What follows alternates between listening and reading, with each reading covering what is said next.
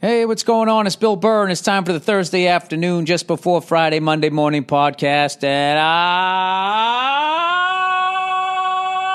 I'm just checking in on you. Oh, Jesus Christ. Oh, you know what? You know what I could really use right now? A fucking nap. I just realized that. I'm getting into my old man naps. Oh, the old man naps. He ain't what he used to be. Wake up. Old grandpa. Anyways, I am here in New York City. I worked on the movie today. We did a great scene or two. Now I came back and I just missed my lovely daughter. She was going up to some friggin' class she had. Really fucking broke my heart. I thought I was going to get home in time to see her, but she's back at 6 o'clock. So I'll get to hang with her tonight. Because what's more important than that? Oh, you know what? Making you laugh in this moment as you fucking trudge home. By the way, everybody, please try to be on the lookout for cyclists out there. You know, 16 people have already died riding bicycles this year alone in New York City. I cannot fucking believe that if you get on a bicycle in New York City with all these fucking people driving around, texting while driving, while you on a bicycle blow off as many fucking red lights and stop signs as you can you fucking believe people are dying? These fucking assholes on their bicycles, God bless them. You know, you got to like them on one level because, you know, they're keeping themselves in shape. They're not polluting, okay? They're thinking globally. They're acting locally and all that type of shit. Having said that, they had a big protest, you know, to try to make safer bike lanes, which I agree with. But I'm a cunt, so I got to give them some shit.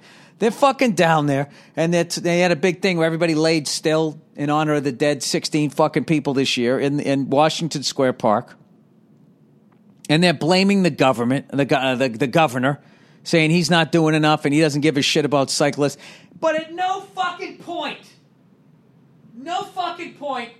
did they ever bring up, hey, you know something, we could probably do a better job stopping at red lights instead of gliding through, weaving through traffic, all that dumb shit that they fucking do. When was the last time you saw somebody on a bicycle actually stop at it? They're supposed to, you know. They love to act like they're a fucking car when they're riding out in the road and you got to go 10 miles an hour behind them. Second there's a stop sign, all of a sudden they fucking go right through it. Like they're a ghost or some shit. That's the thing that bugs me.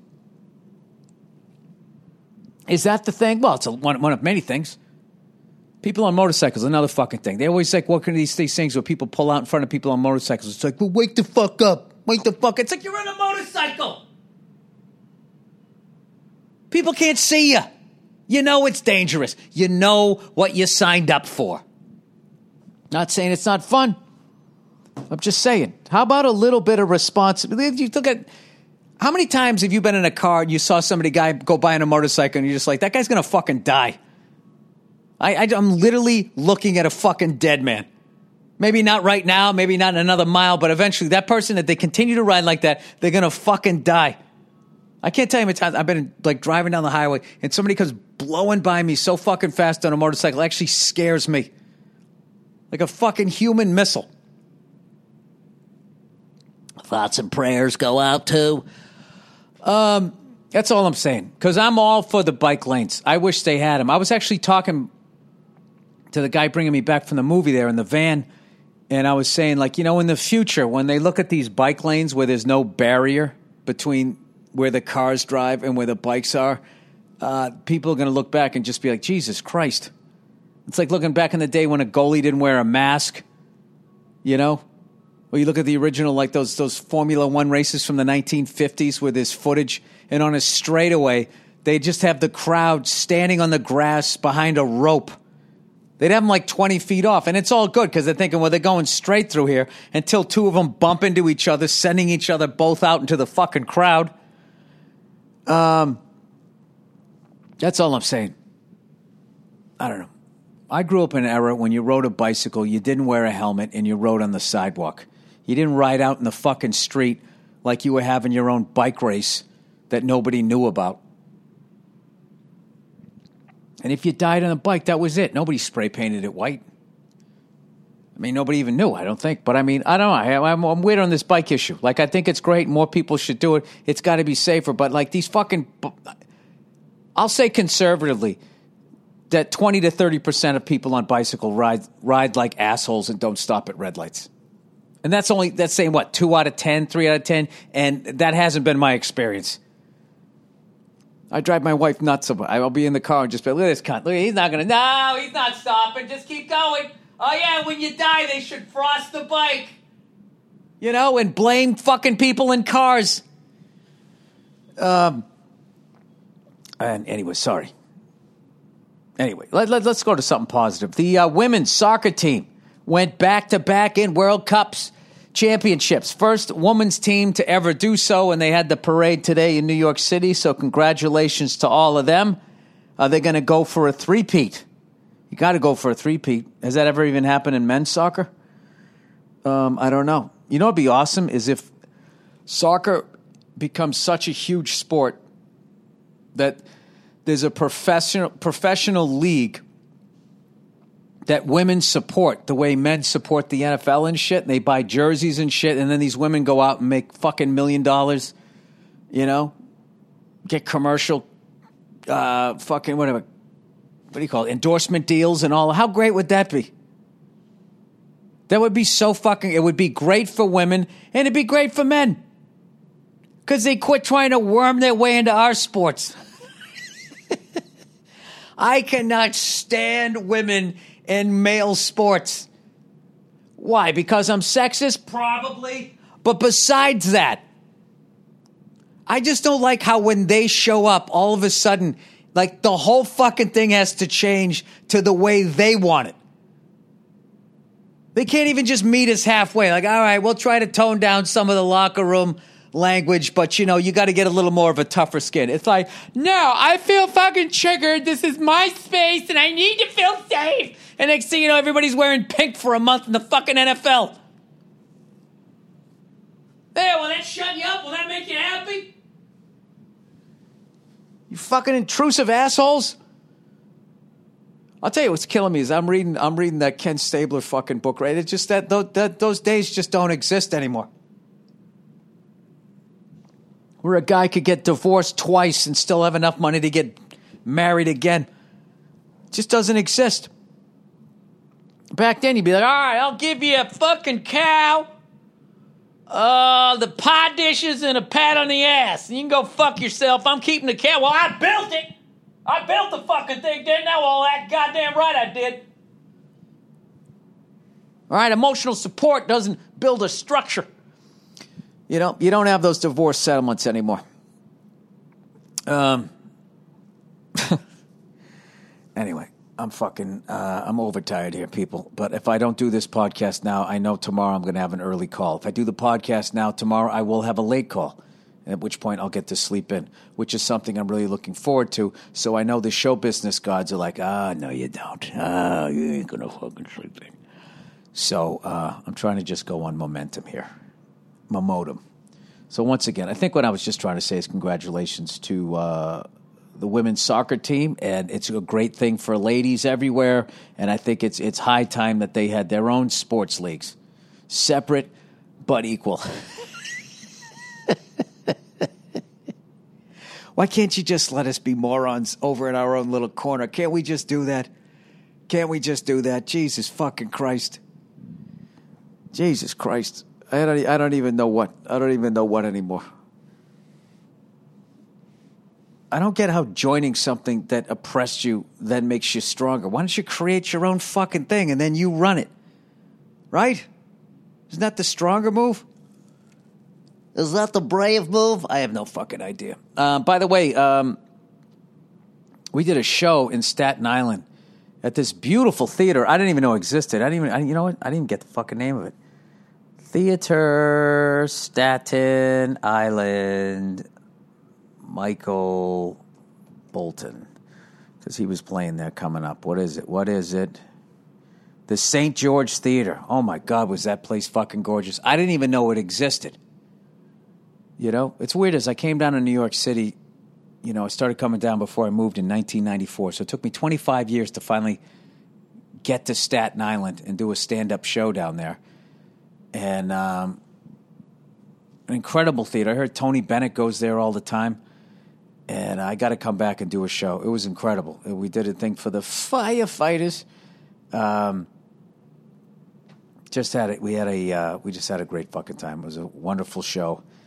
And I don't know, Staten Island is really, I don't know why it gets all that shit. It's kind of cool that it does get a lot of shit because it prevents people from fucking moving there. But it's a really nice green place with a ton of trees, a lot of nice houses, just like a real neighborhood vibe like back in the day when I was a kid. I can't say enough good things about it, so I'm really sold on that borough. And old Billy Freckles, I want to come back to the St. George Theater. You know, take the ferry over. The old ferry, taking the ferry over, and I'll fucking do a show, right? I went over to fucking Top Tomato and got myself a little ball of fucking French mozzarella there. Came home. Everybody was gone. Sitting here like a fucking divorcee eating little slices of cheese. You know what kept the cheese moist? My tears. Sorry. Anyway, I don't even know what the fuck I'm doing here. I think I have one advertising read. I literally just hit record. I have nothing to talk about, and there's fucking 19 minutes to go. Do you realize that? I wonder if teachers ever get into that fucking situation. The lesson's over, like, oh my God, I've blown through all of this shit. Now what the fuck am I going to talk about? You know what they do then, right? They just call in the dumbest kid in the room. Figure his fucking stammering will eat up fucking a good 7 or 8 minutes. Well, didn't you do the assignment? He gets bawled out. Is it still called that? You get yelled at by a teacher. I'm sure there's some Instagram. Bawled out. Let's see what they say here. Bawled out. New word suggestion. To scold or reprimand, usually a child or young person by a parent or a guardian. What the fuck is a guardian? This is my new thing. Like, when I don't know shit, I'm just fucking looking it up on the internet because, God, that's where all the answers are. You know? Guardian of the Galaxy? Guardians of the Galaxy? Was that because their real parents couldn't show up to represent the galaxy? Am I doing stand-up from the 80s? The Guardian news report. Definition, you cunt. Definition of guardian. Protector, defender, preserver, champion. Easy. Warden, guard, keeper. Well, that sounds more in the world I'm thinking of. Curator, caretaker, steward, trustee, supervisor. All of those words sound like the person that nestles up to some fucking old guy. You know, wait for him to die, and then all of a sudden the guy changed his will, and the steward, his caretaker. He changed his will shortly after getting a new caretaker.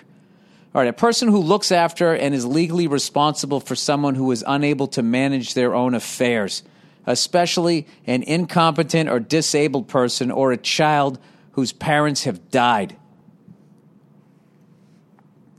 All right, I got to look up guardian whores. Because there's gold-digging whores.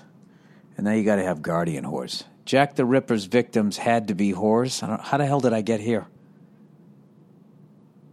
How the hell did Carrie Fisher, my husband has been seeing prostitutes. What part of the fucking internet am I on? Why men use prostitutes? Because they leave. Quentin Tarantino produced film post casting call for whores. So what? Quentin Tarantino produced film casting call for whores has caused controversy after a Facebook post invited whores to apply. Why do women act like whores don't exist? I just don't fucking understand it. Only they can say who's a whore and who isn't? Who?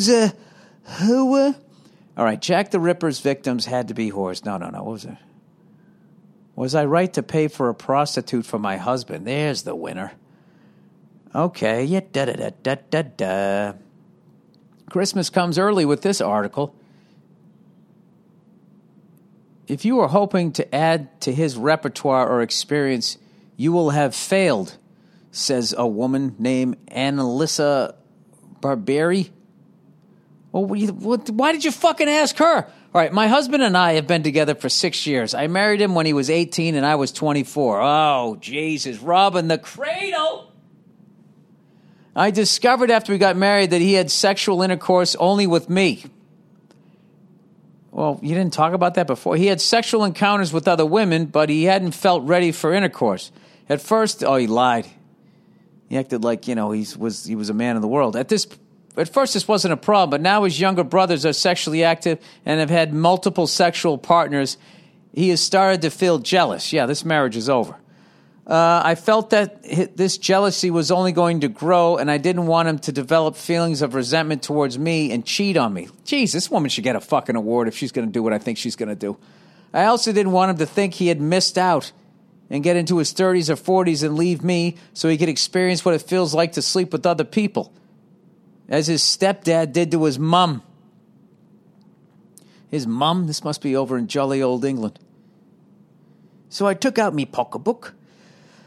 So I booked a holiday to Amsterdam with the intention of paying for a prostitute for him. I felt this would be a safe option as it is a job and no feelings could develop. Plus he would know he had slept with someone other than me. I didn't know exactly how he would feel afterwards, but I was willing to take this risk to save the future of our marriage. Okay, but now it has happened, and he wasn't happy or fulfilled. He said he felt nothing at all. Yeah, that is usually the feeling. And it was very different and strange. Well, that's what happens when you get some strange. He was deflated afterwards, and now he won't talk to me about it because he says it hurts him. I'm scared it has upset him and worried I shouldn't have done this. Well, you kind of went 0 to fucking 60. Well, he was kind of driving 10 miles an hour. He went down a country road with you, but then all of a sudden he got on the interstate there with somebody who fucks for a living.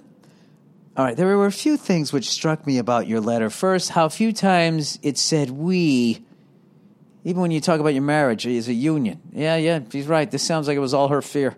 Who gives a... This is what the podcast has come to at this point. I'm literally talking about reading somebody else's fucking letters that someone, why don't you bring you home a sandwich or something? Oh, Jesus, no. I can't eat a sandwich at my age this late in the day. Sun goes down. That's it. That's no more fun for Billy. All right? All right. I mentioned earlier I went to the Staten Island Yankee game before I did the show at the St. George's Theater. I went to this sports bar. I got a delicious meal, and I was with Club Soda Kenny. And he was like, hey, Bill, the Staten Island Yankees have a home game? And I was like, great, let's fucking go. So we went, got 2 tickets behind home plate, watched Staten Island Yankees play the Connecticut so-and-sos. I don't know who the fuck they were. I thought that was AAA ball down there. It's like one single A with something else, and I guess there's 3 levels of that. And I don't know, but they were kids we were watching, but they were great. And my scouting call in that game was the catcher for Connecticut, Cooper Johnson. He was the most impressive. Threw out a kid at second base, backed up a throw on first base. There was a foul ball going down the right field line. When they have the bullpens on the field, and the catchers had their back, and the pitchers had their back to the fucking play. And he just he's like halfway down the first base line and just yells, move! I'm like, all right, we got ourselves a general. That's my pick. What was cool was you were sitting there, and next to us were like 3 fucking scouts sitting there with a radar gun. And when I tell you this guy wrote a small paragraph after every single fucking pitch, I was fascinated by it. And I was also thinking, that's one of those things in life where you just love something so much that you get a job in it, and then all of a sudden you're working in it, and as much as you still love it, a part of your love for it dies. You got to sit there sweating your fucking balls off, writing a goddamn soliloquy after every single fucking pitch, I'm sure when you think about getting into the front office in baseball, you're going to be eating fucking peanuts and Cracker Jacks and smoking cigars, sitting in the dark like that fucking guy in The Natural. Take me out to the ball game, right? You're banging the fat chick that plays the organ. Take me out to the crowd. The whole fan base loves you. You win championship after championship. Buy me some peanuts and Cracker Jacks. You sign that stud from the Dominican Republic. I don't care if I ever get. Next thing you know, you're on the Staten Island ferry, wearing some slacks you bought 9 years ago at Sears Roebuck. You know, sitting there with 40 other people watching a fucking baseball game. Can you have a couple of beers? No. Right? Can you eat some weed and be tripping a little? No, I can't do that. You got to sit there stone sober with a ballpoint pen and a notebook, writing down paragraphs about mechanics. Now, maybe I'm superimposing how I would be feeling. I'd call the front office at some point and be like, listen, is it okay if every third game I got shit-faced after the seventh inning? You know, I know what's going on, okay? I've seen all the way up to their middle relief, okay? And I don't give a shit how fucking drunk I am. If they bring in a shutdown closer, I'm going to notice. Okay?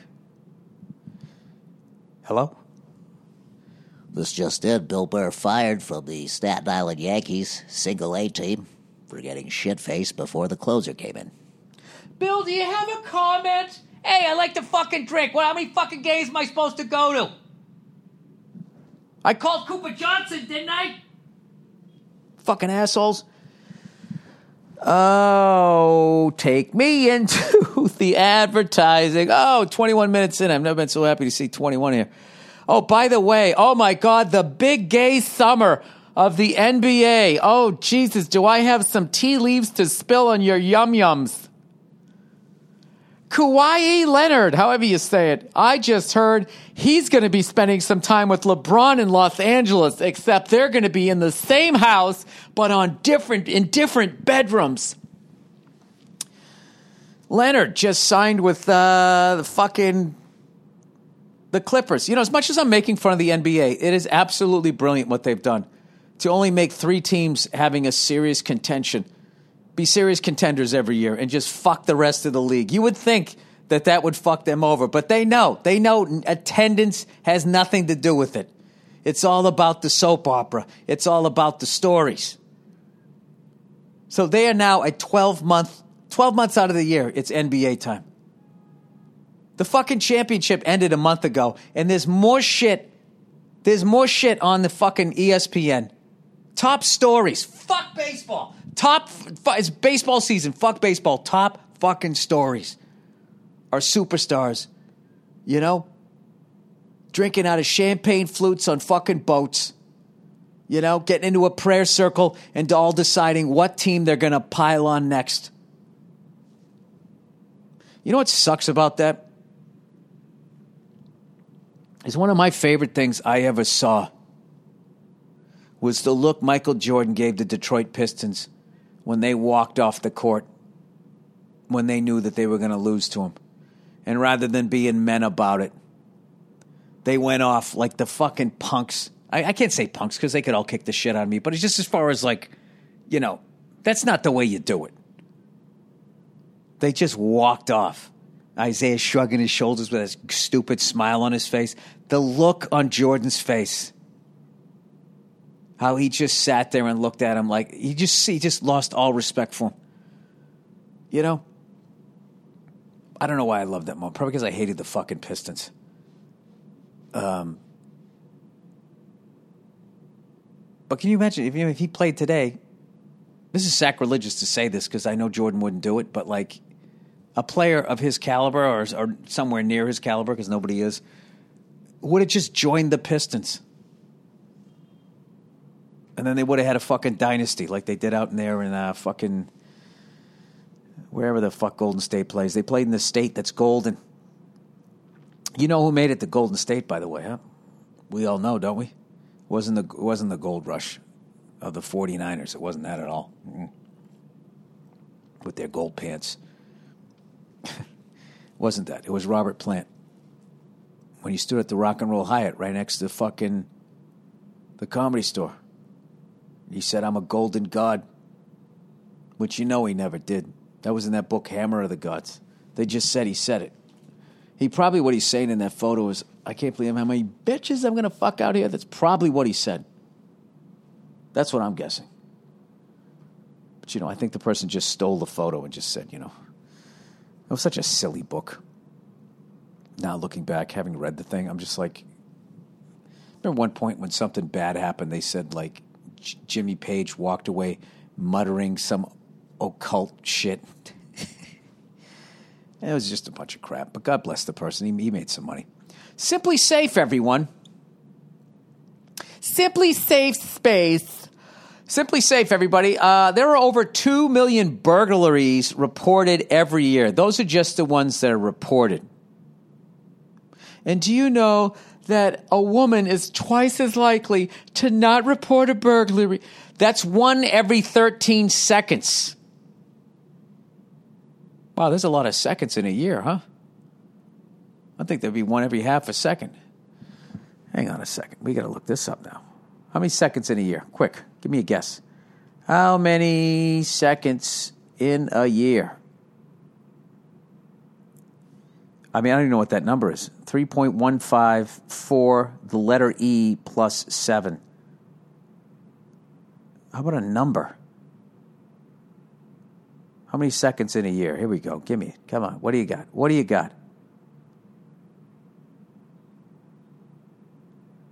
All right. 1 day is 24 hours. We know that one. Total numbers of seconds in 24 hours, 3,600. 1 year is 600, 500,000. 31,557,600 seconds. Think about that. And what do you do with them? And what's crazy is that only 1 in 5 homes has home security. Maybe because most companies really don't make it easy. That's why Simply Safe is my top choice.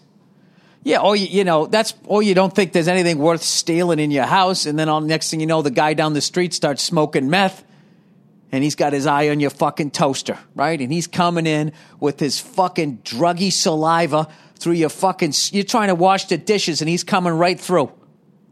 Coming right fucking through. He's on bath salts. I mean, you got to get this shit. See, I don't like this copy. You got to scare him more, Simply Safe.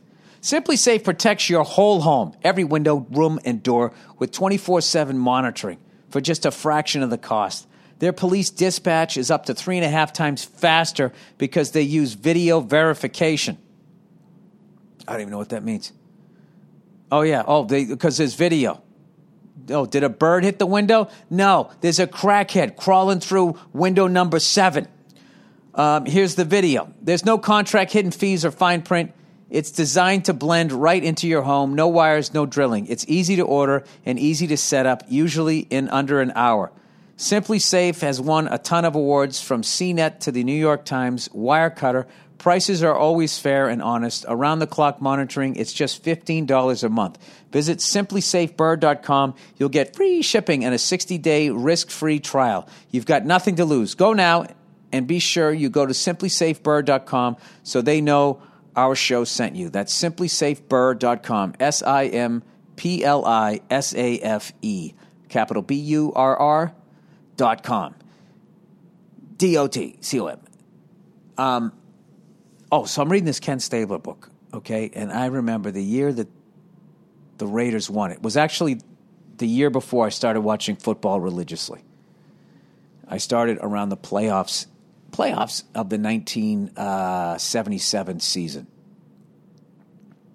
And then I watched my first Super Bowl, 1978, the Dallas Cowboys versus the Denver Broncos. All right? And this is the year before. And the New England Patriots had an incredible team that year. Went 11-3. We beat the Miami Dolphins, the Pittsburgh Steelers, and we beat the shit out of the fucking Oakland Raiders. This is like Ken Stabler's words. We beat the shit out of them, 44-something. Then we met them in the playoffs, and the Raiders went 13-1 that year. Okay? The only team that beat them was the New England Patriots. So it's kind of funny, So they went all the way and fucking... Well, it's not the same as the Patriots losing to the Giants because we lost the Super Bowl. It'd be the same if the Giants beat us in the regular season. But we fucked up their perfect season. So, as a football fan, I wish we didn't. Just because I'm so sick of that stupid shit with the Dolphins, going nuts, because they were undefeated in a 14-game season with no 24-hour sports networks. None of that fucking bullshit. It's a completely different time. But you do have to respect it, but they annoy the shit out of me. Anyways, so we ended up playing Oakland in the playoffs that year, first round. We're playing them again. and it's like 3rd down and 18. And Stabler goes back to pass. He throws a pass. It falls incomplete on like the 3-yard line or whatever. He threw like a 20, 30-yard pass or some shit like that. So they were going to be looking at 4th and 18. And you have to look at this play. I'm going to post this play for all these fucking Raider fans who still whine about the tuck rule. I mean, it's fucking ridiculous. Ray Hamilton comes in and is like, as Stabler's throwing the ball, he like hits Stabler. And his hand was up around his face, but they didn't have that rule back then. Like today, it would be like roughing the quarterback just looking at him. Forget about your hand in his face, but that wasn't a rule. Even Stabler says in the book, Christmas came early and the ref saw a roughing the passer, which brought the ball down. Now, I was under the impression it brought it down to like the 1-yard line. They handed it off, and then that was it. But according to Stabler, and I cannot find footage of this part of it because they never show it, but they threw a pass, had a run, and then at one point, one of the Patriots was screaming at the official and got it. And it was like 4th and 1. It was going to be close, and there was a Patriot screaming at the official, still probably bitching about that call. And he got an unsportsmanlike conduct that gave him a 1st down. And then a play later or 2 plays later, the Raiders put it in for the go-ahead score. That was that's how it went down. I didn't realize we lost our composure like that or whatever, but it's really fucking interesting. But I can't say enough about the book, too. It's a great fucking book that I'm reading. But I had no idea that we were that good that year. And then next week, this is what's crazy. The Raiders then played the Pittsburgh Steelers, where the Steelers just owned the Raiders. And Stabler said Franco Harris and Rocky Bleier, they're 2 top running backs. I mean, Franco Harris was like, when he retired, the only person who had more yardage than him was Jim Brown. I believe he was 2nd all time when he retired. Neither one of them were playing. And Stabler said, even if they were playing, I think our defense, the 3-4 defense that they had, was playing so well, they wouldn't have beat us that day. I can't co-sign on that. I called up Bartnick, talked to him about it. That was actually, believe it or not, that team that year was the best Steeler team. That's what people say.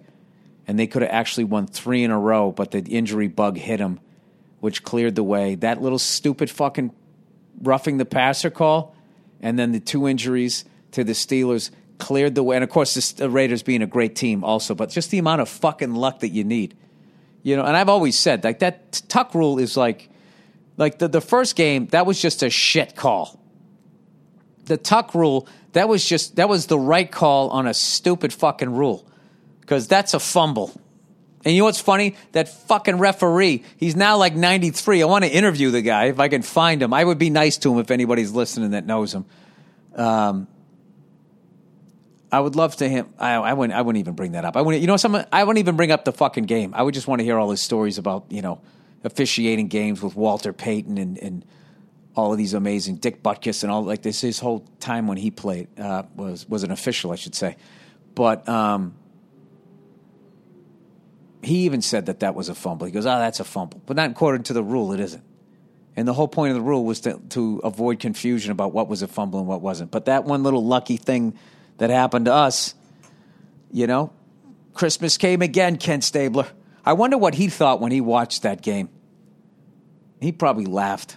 It's like, there you go. They finally got us back. He just seems like the coolest fucking dude ever. And people listen to podcasts know that I love the South and I love Alabama. I don't like a lot of shit, obviously. All the stuff about like the racism and the Klan and all that. But I've traveled enough to sit there and I understand like that bullshit where they act like it's just down there, is in Boston is fucking ridiculous. So anyways, I like it down there. I like the pace down there. It's a beautiful fucking state.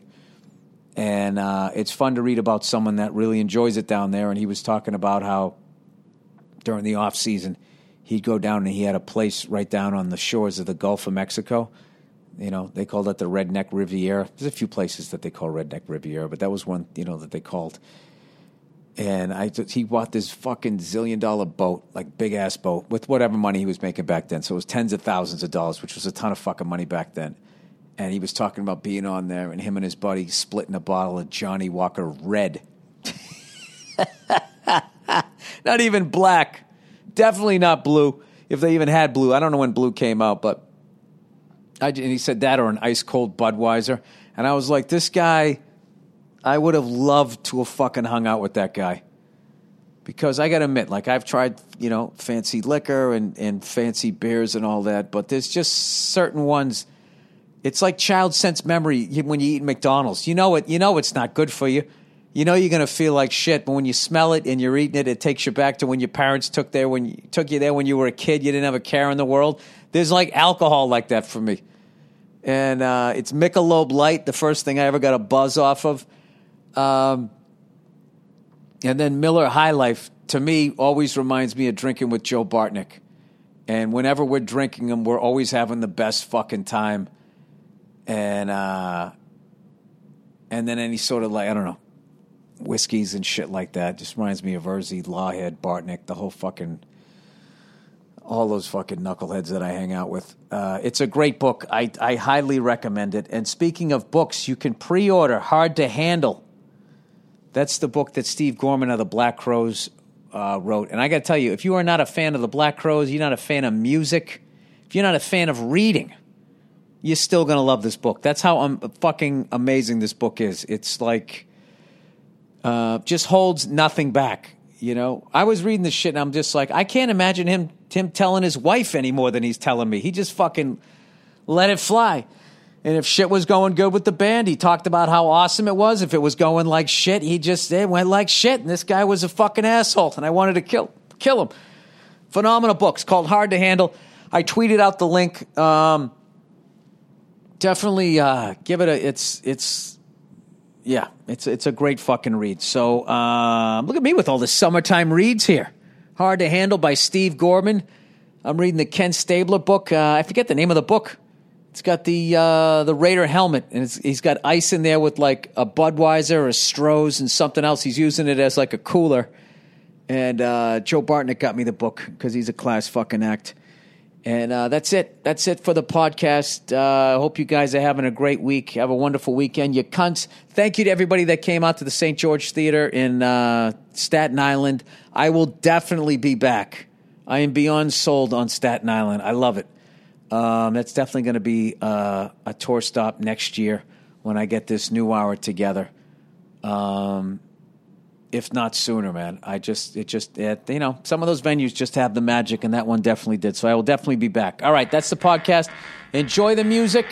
A little musical interlude here, and then we'll have another half an hour, a little bonus episode of Greatest Hits, I should say, of a Thursday afternoon just before Friday, Monday morning podcast.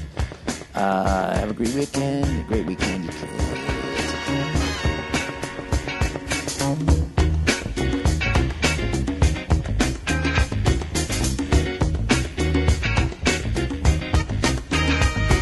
In the right place, but it must have been the wrong time.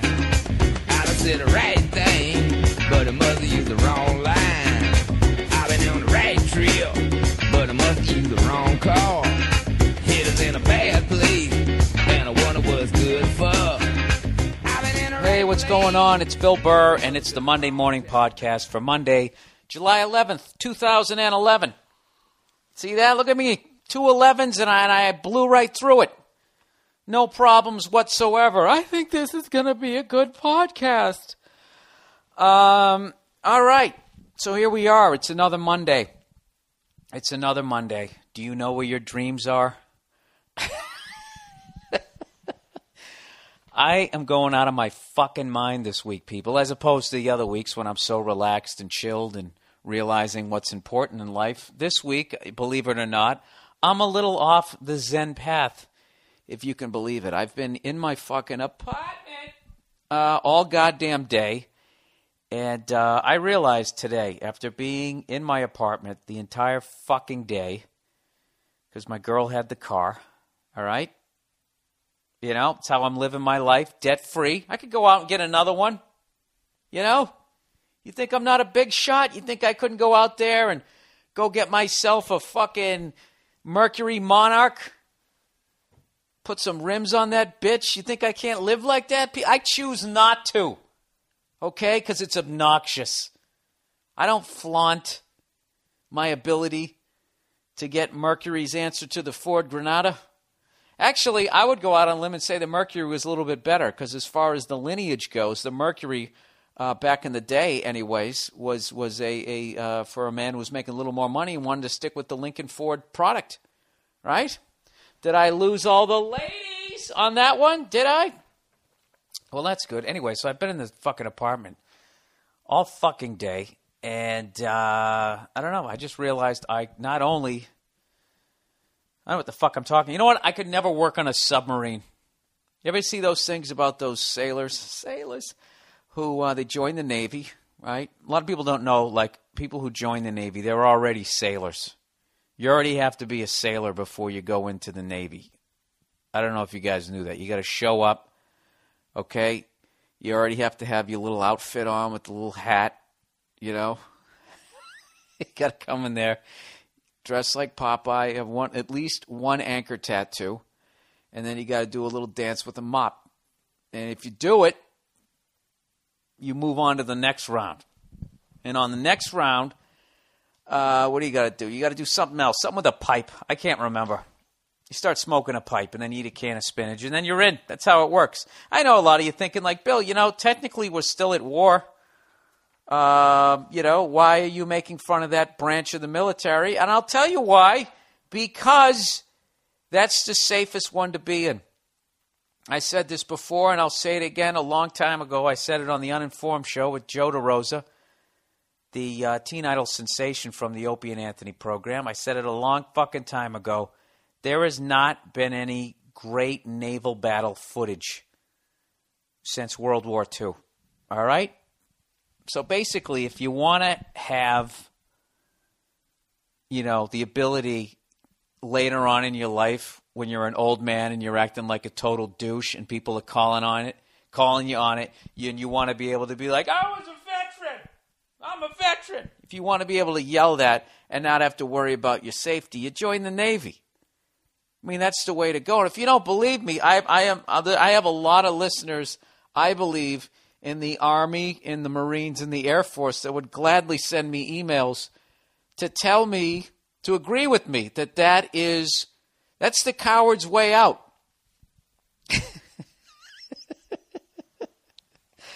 I'm just fucking with you, all right, before you fucking call Fox News and they can be, this is absolutely ridiculous. Only those people on TV with jowls. People who always question people's patriotism always seem to have jowls. Have you noticed that? Oh, my years.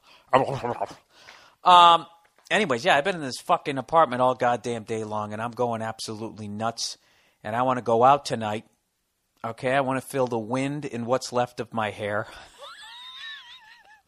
Going to hang my head out the window like fucking Ace Ventura, and I'm going to drive my quiet hybrid down the street. Okay, this is the kind of life I live, people. You too could be in show business and live this sort of rock-style lifestyle. Rock-star lifestyle. I say rock-style lifestyle. You know what, Bill? Why do you even bother? You know what? Fuck you. Why do you even listen? Why is it always on me? This is what I did this week, people. I came home, and I don't know what the fuck I was supposed to do, but I walked into my bathroom, and I saw that I had a leaky faucet. And immediately, I got excited. Because I was like, oh, my God. I was like, oh, my God. There is a problem. All right? There's a problem, and I know how to fix it. I know how to fix that motherfucker. All I do is I unscrew that little thing. The faucet handle pops right off. And then right underneath it's that thing that looks like a fucking spark plug. Right? Pull that thing out. There's the little washer. You take it out. You stick a new one in. Bam. And you reverse the process. I've done it. I've done it like 5 times since I've been in this apartment. And by 5, I probably mean 2. But we're going to say 5. Reality was probably 2. But I feel like I've done it like 5 times. So I walk in there. I bring in my little toolbox like a fag. I bring in that little red one, little fire engine red toolbox. And I come walking in. looking like the puppet that I look like. And I open it up, right? Grab my Allen wrenches, unscrew that little fucking thing, and here I am. Took the screw out. I did everything right. I put the towel right down in the sink, right over the drain mouth, so I wouldn't lose it down there. I put the screw right where I knew it was going to be, right in the little area where I brush my teeth. Everything's going well so far. All systems go.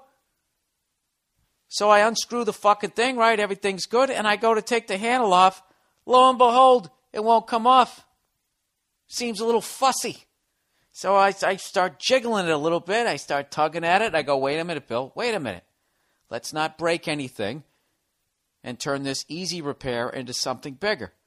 So what do? I go onto YouTube. Already getting embarrassed. Going, I already know how to fix this fucking thing. I was going to show off that I know how to do this. So my girl could be like, oh my God, you're funny and you're handy.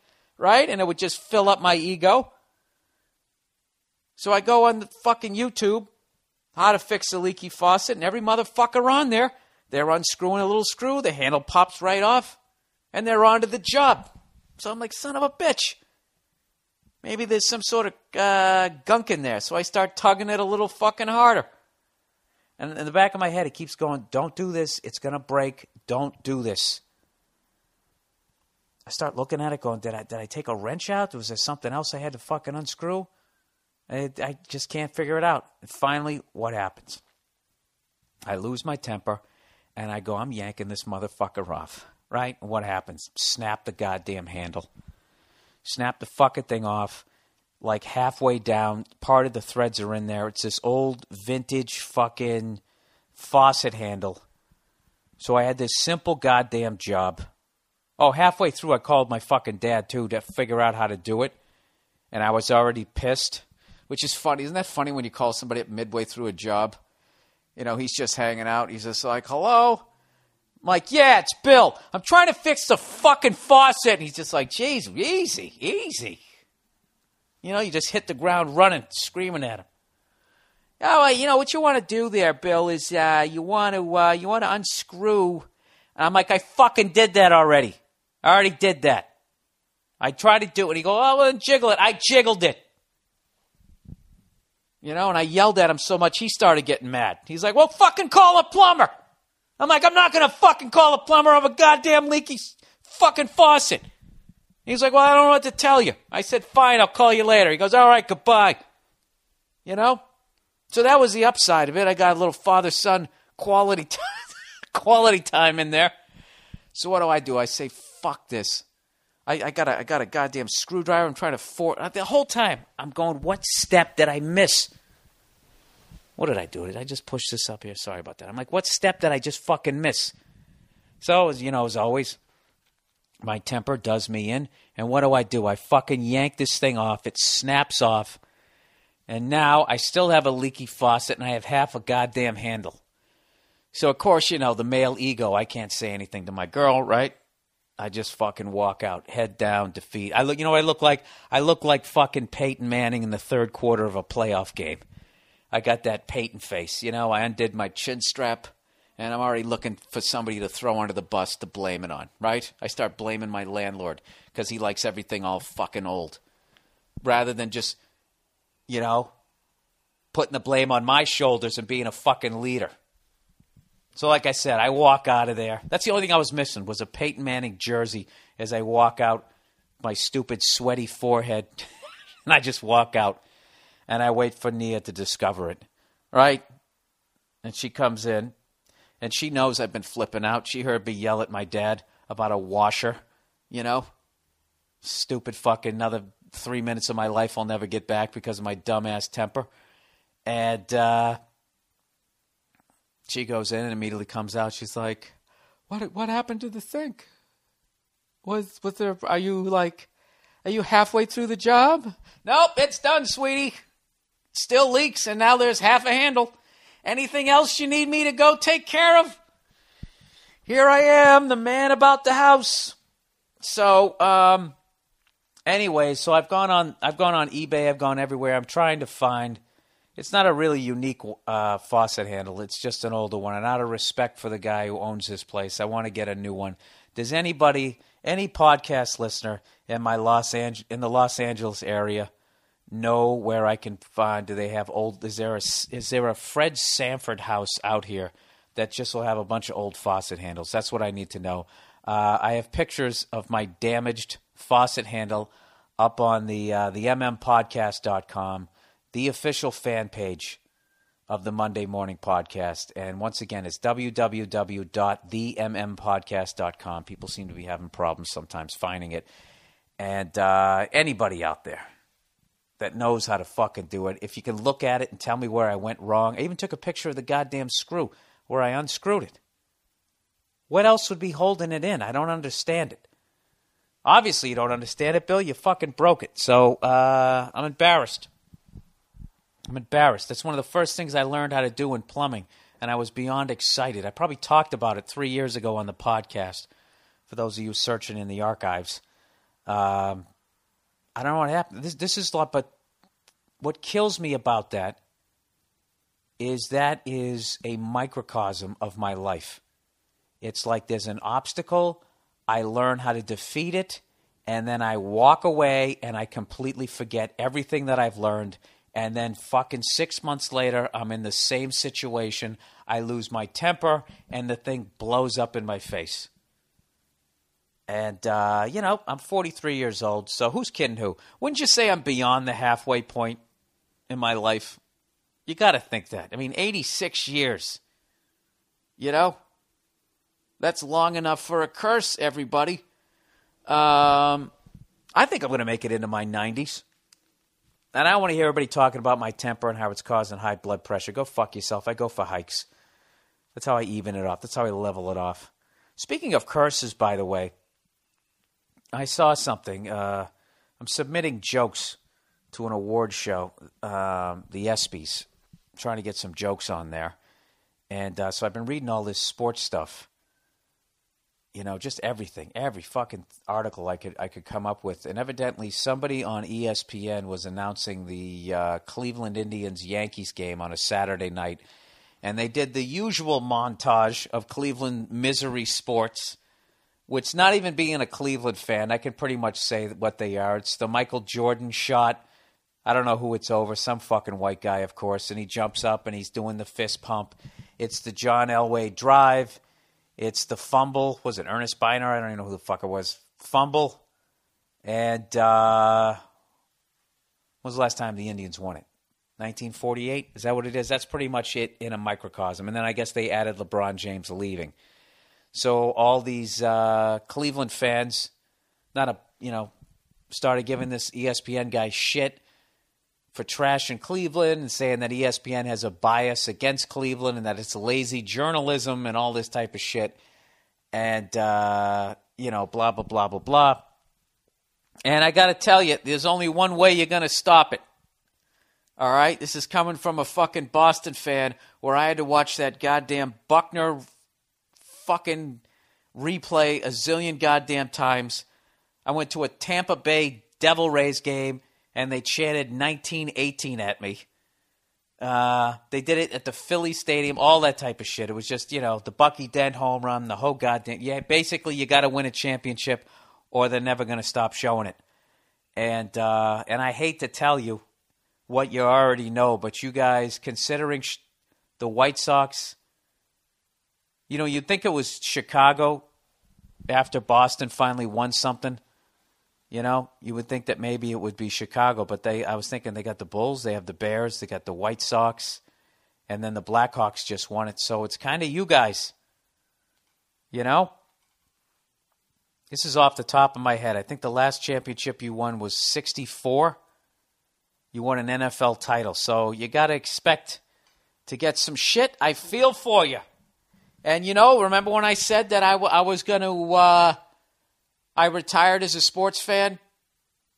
I retired like Jay-Z as a sports fan after the Bruins won the Stanley Cup because I've seen all four in my lifetime and within the last 7 years, so I'm done. It's never going to get any better. I'm walking away from the blackjack table. I'm up. I'm going back to my room. I might order a hooker, Get a little fuck. I can't say that. Whatever. It's my Catholic upbringing. Even though I still don't believe in the shit, I always stop short on a lot of the sex jokes. Oh, Jesus. I walked away. So I am now a fan of cities that need a championship. And I root for your fucking teams. That's what I'm doing from here on out. The rest of it, I don't give a shit. Unless it's like New York fans.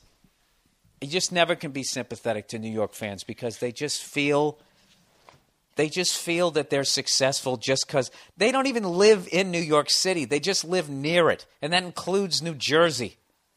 And they listen to that stupid song, If I Can Make It There, I'm gonna make it anywhere. And they think, really? Let me ask you this. Why don't you look in the mirror and see your man tits pushing through your New York Jets jersey? And let me ask you a question. Are you really making it there? I don't think you could make it in fucking Idaho. Why is it so hard to make it in New York? You got fucking everything there. It's fucking easy living. Go live in Idaho. You and your friends are just sitting there trying to make a pipe bomb out of a fucking potato or whatever the hell it is they do out there. You want to go live out there? They're tough New Yorker. You bunch of cunts. So actually, I have a new favorite baseball team. All right, so I'm always going to root for the Red Sox if they're in the playoffs. Go fuck yourself. I have to have that loyalty. But I'm actually paying more attention to the Pittsburgh Pirates because that was my favorite team when I was a kid. We are family. Hey, hey, hey, hey, ooh, ah. Remember that shit? 1979? You remember that? I fucking love that team. And, I was still fucking devastated after the Bucky Dent home run. That was a year later. That was a nice kick in the fucking 10-year-old seeds. Welcome to being a Boston sports fan. The Bucky Dent home run. Fortunately, I was too young to remember that horseshit roughing the passer call when we played the Oakland Raiders, which is why I always laugh when I hear Raider fans crying about the tuck rule. That was payback. It was payback, just like when we rescued France in fucking World War II. We weren't doing them a favor. That was payback when they fucking saved our asses from the goddamn cozy smug cunts over there in England. Anyways, you guys want to hear something fucking hilarious? This is a new topic that I want to introduce onto the podcast. This is something that I noticed. You ever just been sitting at home watching something by yourself, okay? And you're watching something that isn't supposed to be funny, and inadvertently it's fucking hilarious. And you just wish you could share it with other people. Well, with today's technology, people, you can. Why is the bed sliding away from the fucking wall here? Hang on a second. This is my bed. I have no headboard on my bed. Do you understand that, people? This is how you live a debt-free lifestyle. Okay? I have fucking goddamn pillow. I can never say that word. I say P-E-L-L-O. I have white sheets that are gray. By the way, overrated. White socks. 3 washes. They're fucking gray. I don't give a fuck how much bleach you pour in there. You open the goddamn dryer door. It looks like a fucking overcast day. And just depresses the shit out of you. All right? Underrated. Black socks. All right? Like Angus Young and fucking Michael Jordan. All right, so here we go. So you're sitting alone. Here's the new topic. You're sitting alone, minding your own fucking business. You're watching something that's not supposed to be funny. And then out of nowhere, they just say something fucking hilarious, and you laugh your ass off, and you're like, God damn it, I wish there was other people here so they could have enjoyed that too. We could have had a nice laugh. Well, with today's technology, people, you can, especially if you buy an Olympus LS10 like I have. Are they up to the LS11 yet? How about you assholes fucking advertise on this podcast? Huh? There's my sales pitch. Anyways, I noticed this. I remember bringing this up a long time ago. I was watching one of those murder shows. I always watch the murder shows, the trials, the shit on serial killers, the jails. I watch all that shit. And I was watching one time, and it was about these 2 serial killers. And that actually joined forces like Batman and Robin. And one of them had already committed murders, and then he moved to another city and that's where he meets the other serial killer, and that Bill Curtis guy or something's doing the narration, and when he describes the one serial killer meeting his new friend, they go, he then moved on to wherever, and he goes, there he met a sometimes transvestite, he met a sometimes transvestite and pyromaniac. I still remember where I was. I butchered the line. I still remember where I was when I fucking heard that. I was actually working the Improv in Tempe, Arizona, and I was sitting in the hotel bed after doing 2 tremendous shows. Of course, not to pat myself on the back. I always have a good time out there, right?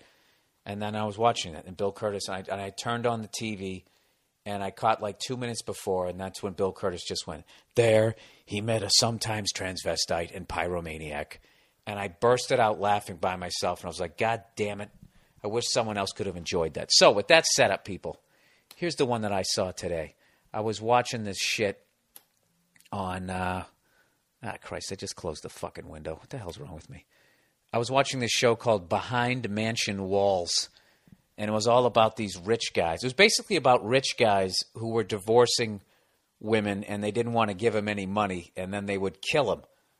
And then because they had so much money, it was kind of this 50-50 as to whether they got away with it or not, which was, added to the tension of watching it, but was also really fucking disturbing because these guys could, this one guy paid $13 million to his lawyer. And, of course, the guy gets him off. He got that kind of money. He can buy your way out of a problem, just like the fucking New York Yankees. They're never going to suck again. I don't give a shit how many Carl Pavanos they sign. They got enough money to walk away from it.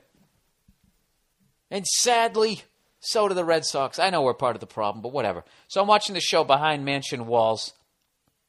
And the guy, worth $13 million. He pays his lawyer $13 million. And he fucking... where the hell's this goddamn clip? I don't know, whatever. So it's part of their defense thing. Where the hell is it? Are you shitting me? Why do I do this? Oh, here it is. This is something. This was a person describing his ex-wife, some other rich person within the town that believed the rich guy was innocent. And this is out of nowhere. This is a show about some poor woman who lost her life because this fucking asshole, you're going through a divorce, dude. Why don't you spend $13 million on a divorce lawyer? I'm sure you'll be able to keep most of your goddamn money. You fucking moron. I mean, God knows the history of this podcast that I am all about. I'm always defending the guys, how bad guys get fucked over in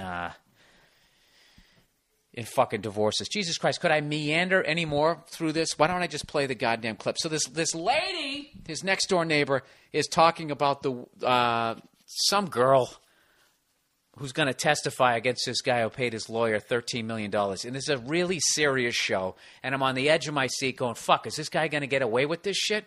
And this is what the lady said. Here it is. Let me put it this way. The people in the town had already thought that Priscilla was a whore. That is not true.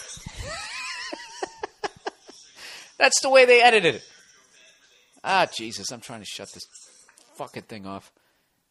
That's what she said. They thought that she was a whore, and then they cut to the fucking lady who was just called a whore in trial going, that is not true. And I fucking bursted out laughing. And I was like, God damn it, I want to share that with some people. And you know what's funny? Halfway through that, I started losing confidence in whether it's even funny. Because I did such a bad job setting it up. Why the fuck did it... I'm the worst. I took the wrong one. That's why. Let me see this. What is that? I'm the worst. You know what? I've had just about enough of my fucking unprofessional.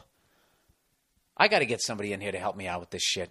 You know how much better this podcast would be if I actually had somebody sitting here and I just had them playing the goddamn clip. I got to start fucking doing that shit. I really do. And this is not me asking for you guys to send me emails. I already have somebody that I'm going to use, okay? I don't want people going, I live in New Hampshire, but I could fly out there if you paid for the ticket.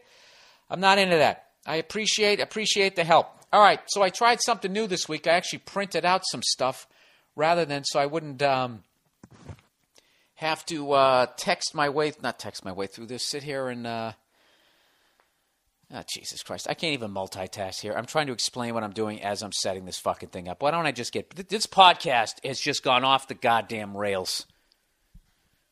This overhead light is making me sweat like this fat fuck I just saw in that Man vs. Food.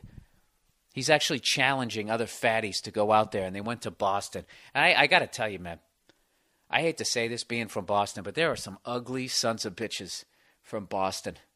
It's just, there's no happy medium.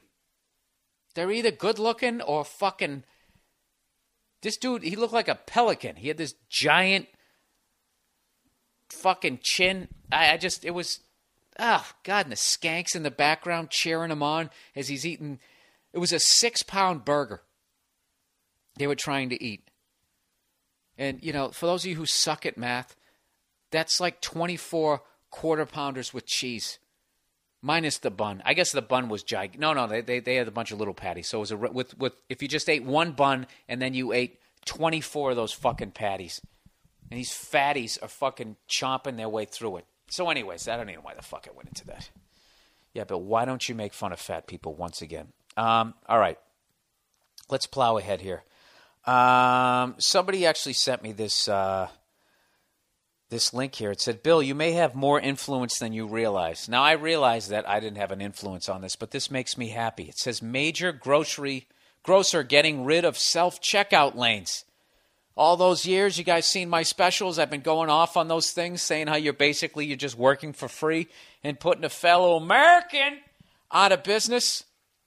Out of work, I should say. It says, one of the nation's major grocery store chains is eliminating self-checkout lanes in an effort to encourage more human contact with its customers.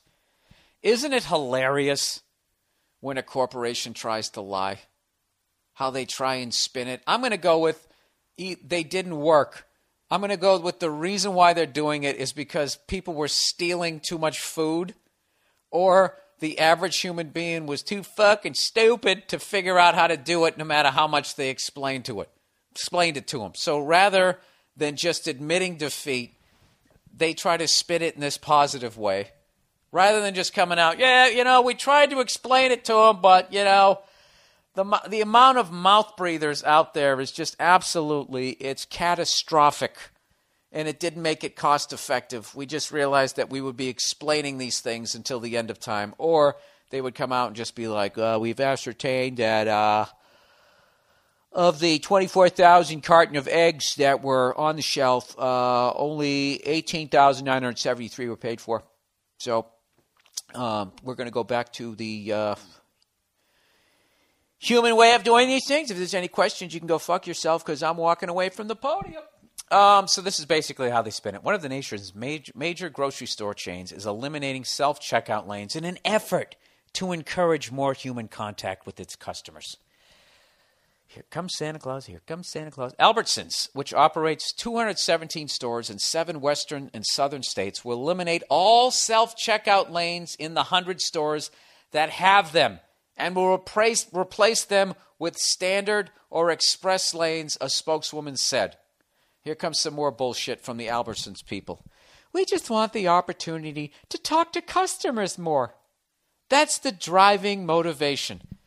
No, it isn't. No, it isn't. You lying, fucking, talking head. You know what I think it is? I bet it was when you went through there. Please, you guys, by the way, present your theories. I bet when you went through there that people weren't using their little savey save cards. They weren't using something. They weren't getting enough information. It's one of those three. We just wanted the opportunity to talk to the customers more. They want to fucking worm their way in there. This is what you do. So just go to that place, use their thing, and don't talk to the person behind the counter. Or talk to them, but stop short of giving them any sort of personal information. Can we have your phone number? No, you can't. They usually just say, can we have a phone number? So just give them one. 916-452-1234. Go fuck yourself. Privately held Albertsons operates in Arizona, Colorado, Florida, Louisiana, New Mexico, Texas, and Utah. The move does not affect stores operated by the grocery giant Super Value. which operates more than 450 Albertsons. You motherfucker. Including Southern California. God damn it. Well, you know what? These are privately owned ones. So maybe this could actually be a good thing. Maybe that's why maybe they actually wanted more human contact. You know, it would help if I actually read these halfway through. So let me change my bitching to see the big corporate guys, they don't give a fuck. They're still trying to fucking make you work for free. But these nice privately owned ones. Oh, God. Douchebag of the week, me, for not reading that whole fucking thing. All right, well, that's a good thing, though. That's a good thing. I like it. I like that they're going back to human contact. So there you go. Maybe some people can get some goddamn jobs out there. All right, this podcast is completely off the rails here. Let's plow ahead here and let's go with some advice for the week. Hey, Bill, I've been talking to this chick who I met on this random chatting site for about 3 months now. We talk almost all the time over Instant Messenger. She told me that she lives in New York, but she's originally from here, Los Angeles. I never video or voice chatted with her, but she sent me pictures of what she looked like. Oh, Jesus. The thing that bothers me is every time I bring up the subject of video chatting or voice chatting with her, she gets real pissy and changes the subject. On a side note, mostly the reason I want to video chat with her or voice chat with her is because I'm still on the fence on whether or not it's a dude. What? But the thing that makes me doubt that it is... What? Okay, on the side note, mostly I'm on the fence on whether or not it's a dude, but the thing that makes me doubt that is that she always texts me in the morning to wake up and chat with her on IM. People, please write in complete sentences. Well, about 2 weeks ago, she agreed to video chat, but the thing is she usually gets home around 3 or 4 a.m., her time, which is 12 or 1 here that day. That day I was exhausted from work, so I fell asleep. The thing I found odd was that she didn't even text me when she got home, and she always does. Not saying I force her to text me because I'm not some clingy cunt. When I asked her why she didn't text me, she said because she didn't want to wake me. But she always seems to text me and wakes me with a text saying wake up or 1 or 2 a.m. So I let that go.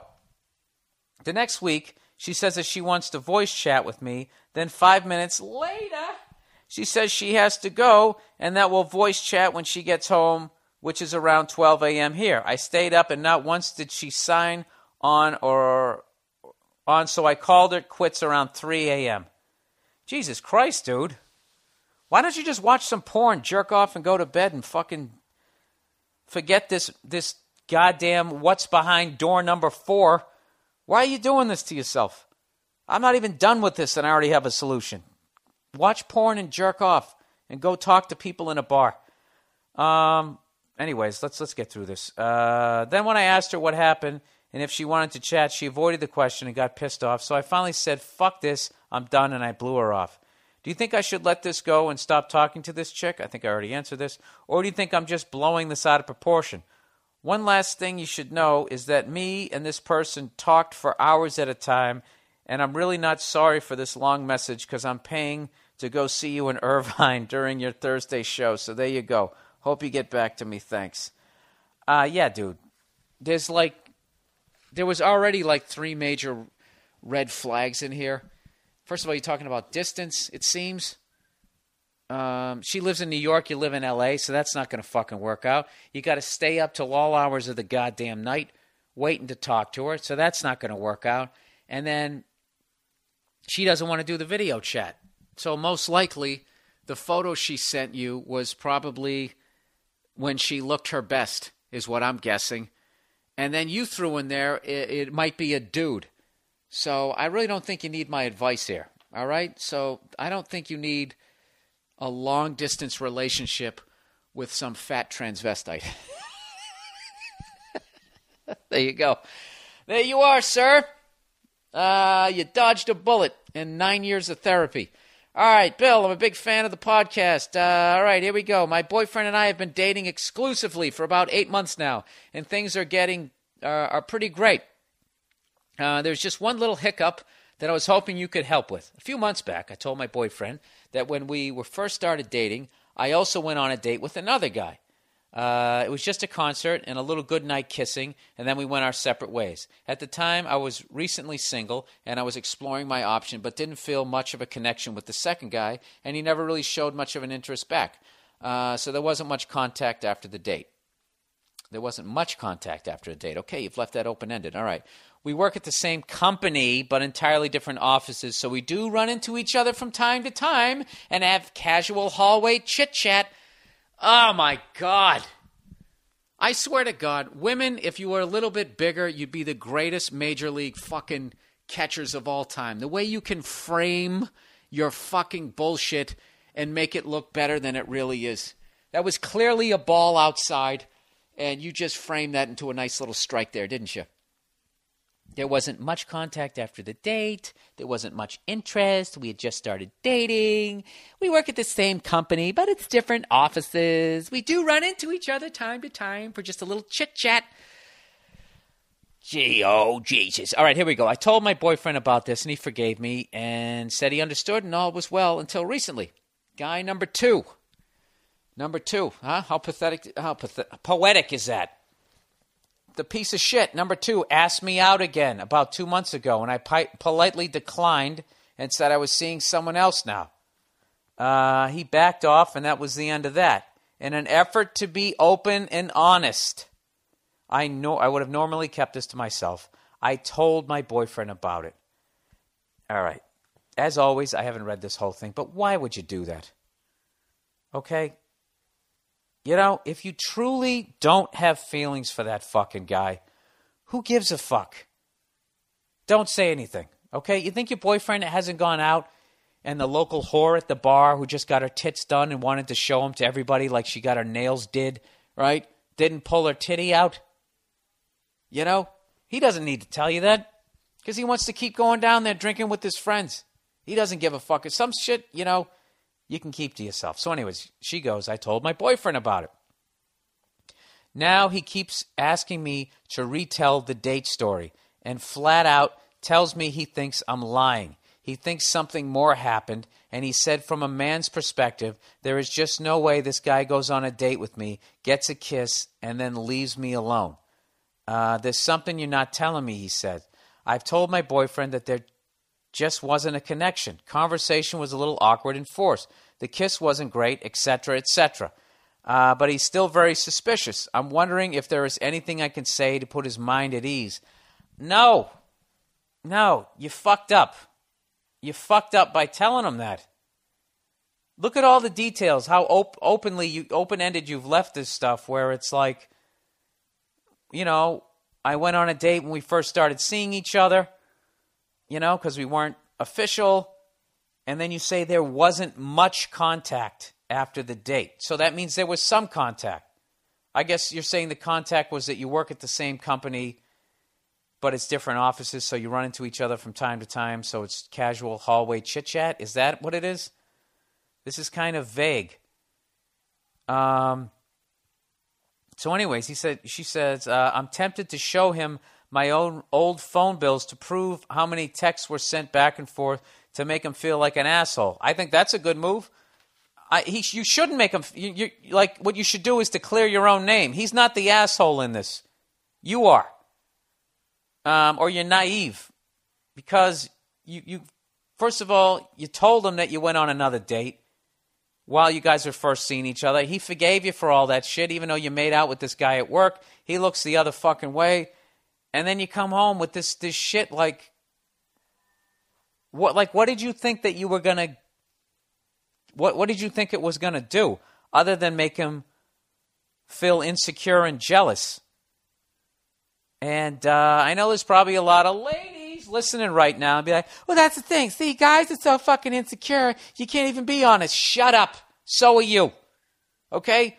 If you fucking just started dating some dude and he gets all honest, he goes, yeah, I also, went on a date with some chick from work. We made out, but it was kind of awkward and whatever. I run into her from time to time, right? And then you say, fine, no biggie. And then a few months into the relationship, he brings up that she comes back into the picture and starts fucking, comes back in the picture and asks if he'd like to go out on a drink with her and have a drink with her, On a drink with her? Go out and have a date with her, you know? No, go out on a date or have a drink with her. God damn it, I'm fucked. You'd have a problem with that, right? So anyways, she said, I guess I'm mostly frustrated because he's accusing me of lying and about this innocent event. I should just play along, answer his question until he drops it? Oh, should I just play along? I've told him that the constant questioning bothers me, and I don't like being accused of lying, but I see it eating at him from time to time, so I feel like it's an issue will keep coming up until something changes. Do you think over time he'll just let it go and eventually believe me? What should I do? All right, Okay, first and foremost, I'm going to open the fucking window because I don't give a shit if you guys can hear the traffic. It's too goddamn hot. Hey, slow down. There's kids out here. Anyways, in the future, if some guy makes advances at you and you don't give a fuck, you honestly don't give a fuck, don't bring it up to your boyfriend. Because all you're doing is just going to make him jealous. And you're going to make him feel insecure that there's guys out. He knows that there's guys out there trying to fuck his girlfriend. He doesn't need to hear about it. Why would you do that to him? All right? And at this point, I would just say that what you've been telling me, that if you truly believe this, all right? Because part of me is thinking that you did this to make him feel jealous so you could feel fucking attractive, and then he flipped out, and now it's got a little out of your control here. So now you want to hear, you're looking for some sort of sympathy from somebody else. Part of me is thinking that, but you actually, I don't know, something about you kind of seem like a nice person, so I'm going to believe you here. So I would actually get your phone bills and show it to him, all right? And just say, I'm guilty of being too fucking honest. I'm sorry, and I think it'll be all right. It might be all right, I don't know. I have no fucking idea. I just don't know why women, I don't know why they do shit like that. They seem to do that. Jesus Christ, Bill. Why do you lump all women into everything? Are you ever going to get past your fucking issues? All right, let's move on to the next one.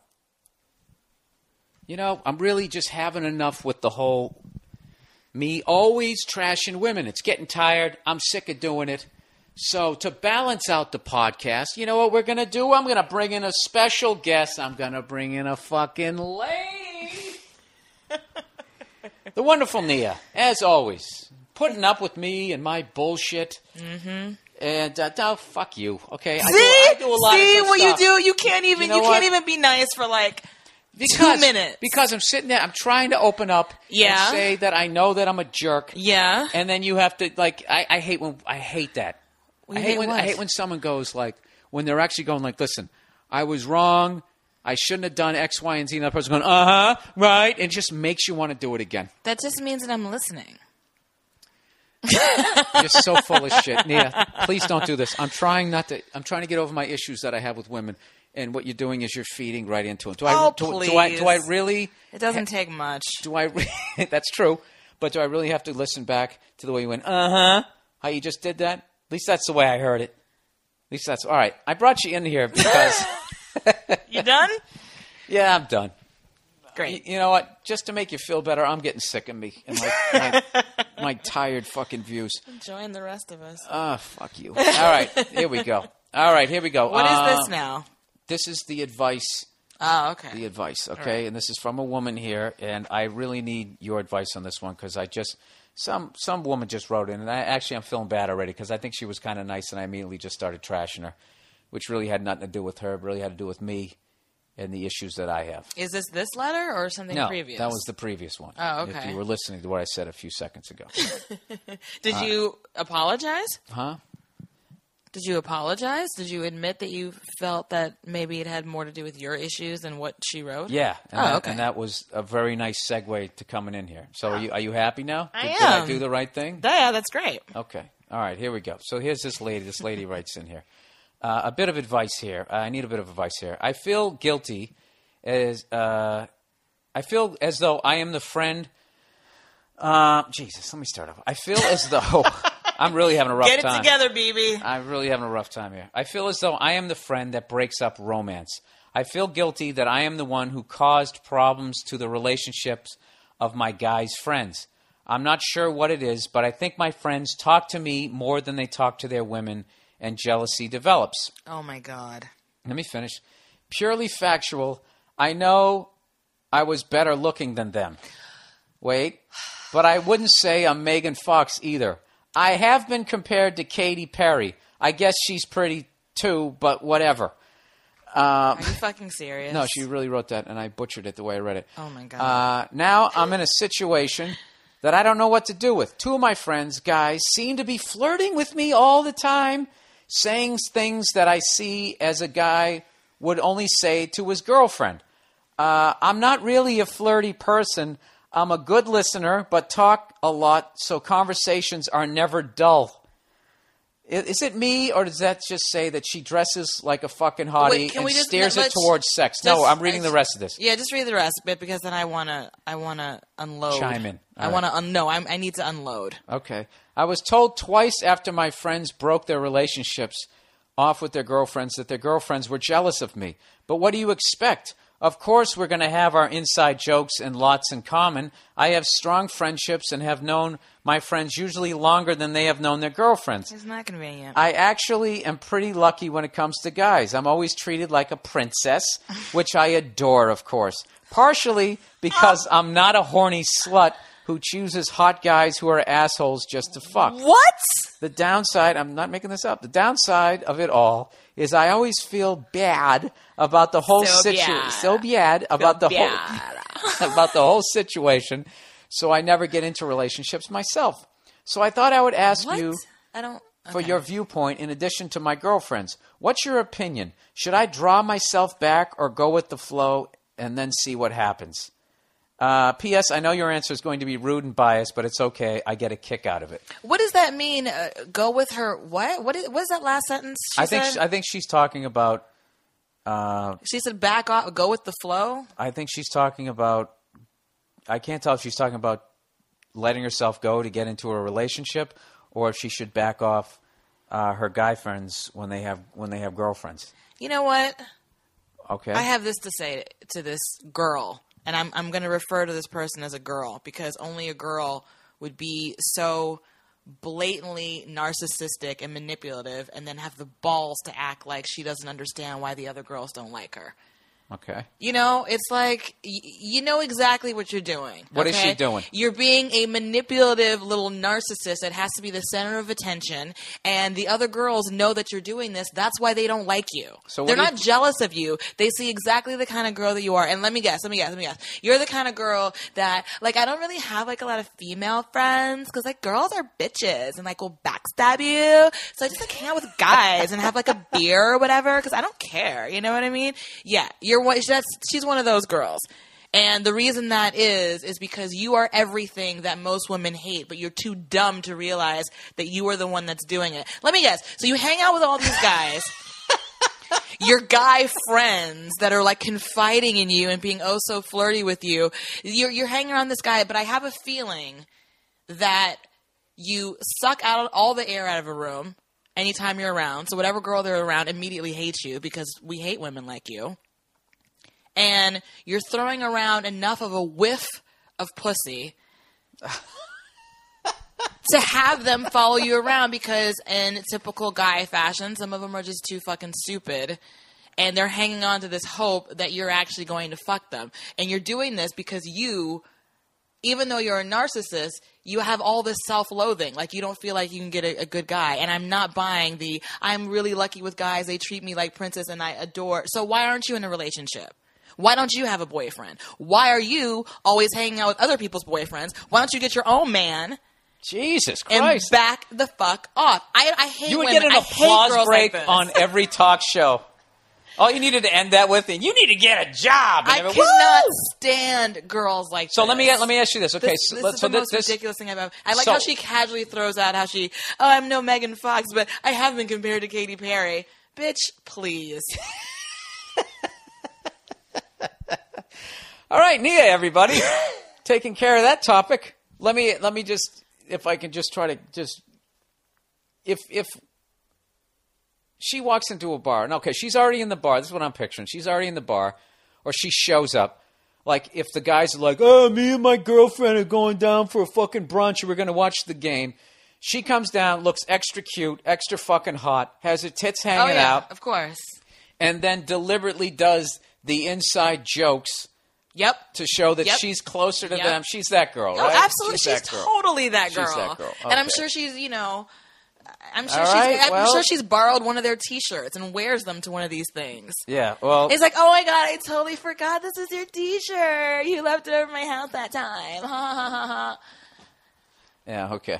That's what I thought. I see, you know what? I can't even believe the nerve that email was even written. Well, this is the thing. How you trashed her was basically the angle I was going to trash her, but I don't have your insight as a female. But what was great about that was it just would have been back-to-back me trashing a female and it would have come off like an asshole. That was great. You actually, I feel like I pulled a little sinister move there. I got you to do my dirty work. Oh, is that what you think? That was tremendous. It really got me going. My blood was kind of pumping. I would say you fucking blew the pubes right off her little landing strip that she's accidentally showed with her loose fucking shorts. Anyways, overrated, underrated. Overrated, bottled water. Somebody didn't say why. Yeah, I think it's overall. You know that they just... Versus what? Pond water? I think they just scoop it out of some fucking pond, I think, and then they boil it, and they stick it into a goddamn... Yeah, probably. And they leave it in a warehouse for like... I've heard for like years. I'm sure I've heard from people who didn't really investigate it. I've overheard them talking about it, that they do it for years. That's probably true, but who cares? It's just fucking water. Everyone's fine. I'll tell you what the problem is because it ends up in the ocean. Like I think... What does? The bottles? Yeah, even though you put them in the blue trash barrel, we're going to recycle, right? There's no money in recycling. Really. They haven't figured out how to do it. And I've seen so many of those investigative reporters. You know those guys, the reporters who actually do their job and they give a shit? Yeah. And they follow them. They're driving like some 72 fucking Caprice Classic with like the fucking driver's side door doesn't close unless they tie it to the headrest. And they follow these fucking trucks and they bring it to the dump. Bring it to dump. And some of that shit ends up in the ocean. So I don't know. And then they said underrated meatloaf. Meatloaf is awesome. Yeah, I think meatloaf is the shit. It is. But you know what? If it's not made right, then it's really fucking terrible. Then it's like a brick. Yeah, meatloaf is like the Malcolm Young of meats.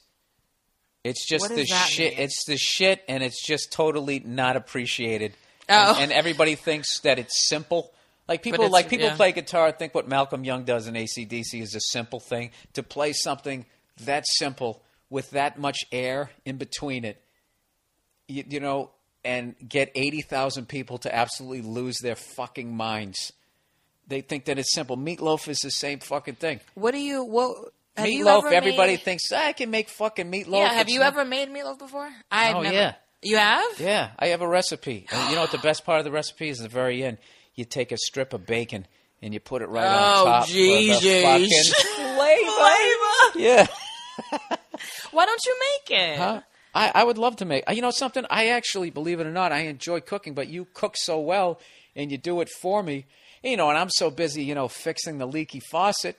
By the way, did you notice that the cold knob doesn't work now? What do you mean it doesn't work? Yeah, it does. No, it doesn't. Go look. No. The broken side works, but the other side doesn't. No, what happened was... What did you do? I was taking a picture of it for my podcast to show people what it looked like. So I had to turn it on, so I just turned the water off underneath. Okay. All you do is turn it counterclockwise and it'll come back on. Okay. But do you remember when I fixed the faucet? I fixed the leaky faucet. I don't know what I did. And this time I couldn't do it. I let my temper get the best of me. Can you at least tell my podcast listeners how I've at least compartmentalized my temper right? I don't lose my shit in the car anymore. That's true. That's gotten better. Oh, that was such an effort for you to give me that. That was such an effort. It's gotten better. It's gotten a lot better. I used to be like, is there anything funnier than somebody in a Prius with fucking roid rage? And the fact that I'm a redhead. Road rage. So road rage. What did I say? Roid rage? Roid rage. Yeah. I'm a little fucking tired today. I've been fucking up all the words. The comedy moments, it's just gone. It's there. What else is overrated and underrated? Is that it? Bottled water and meatloaf? Come on. Well, that topic is just sort of gradually dying. I don't know why people... I think we've pretty much got everything that's fucking over. Oh, here's one. Fathead of the week. Bringing this one back. John Cougar Mellencamp. Did I bring him up before? What? What do you mean? I talk to people all the time about fucking just... You know, I quit boozing because I was getting that big Ted Kennedy fucking fathead. Yeah. And... John Cougar... John Cougar Mellencamp. John Mellencamp. He doesn't have Cougar anymore. Oh, whatever. Mellencamp. His head's big enough for 3 names at this point. He has a giant fucking squash now. He was riding on this Vespa. He's riding on a Vespa with fucking Meg Ryan, who got her face did. I don't know what she did. Did you see this on the street or something? What are you No, talking I about? went to oh my God, they're just like us.com. I don't know where I saw it. So she was peeking out behind with her cat eyes that she has now. Yeah, she did. She looked like Madonna in a wind tunnel.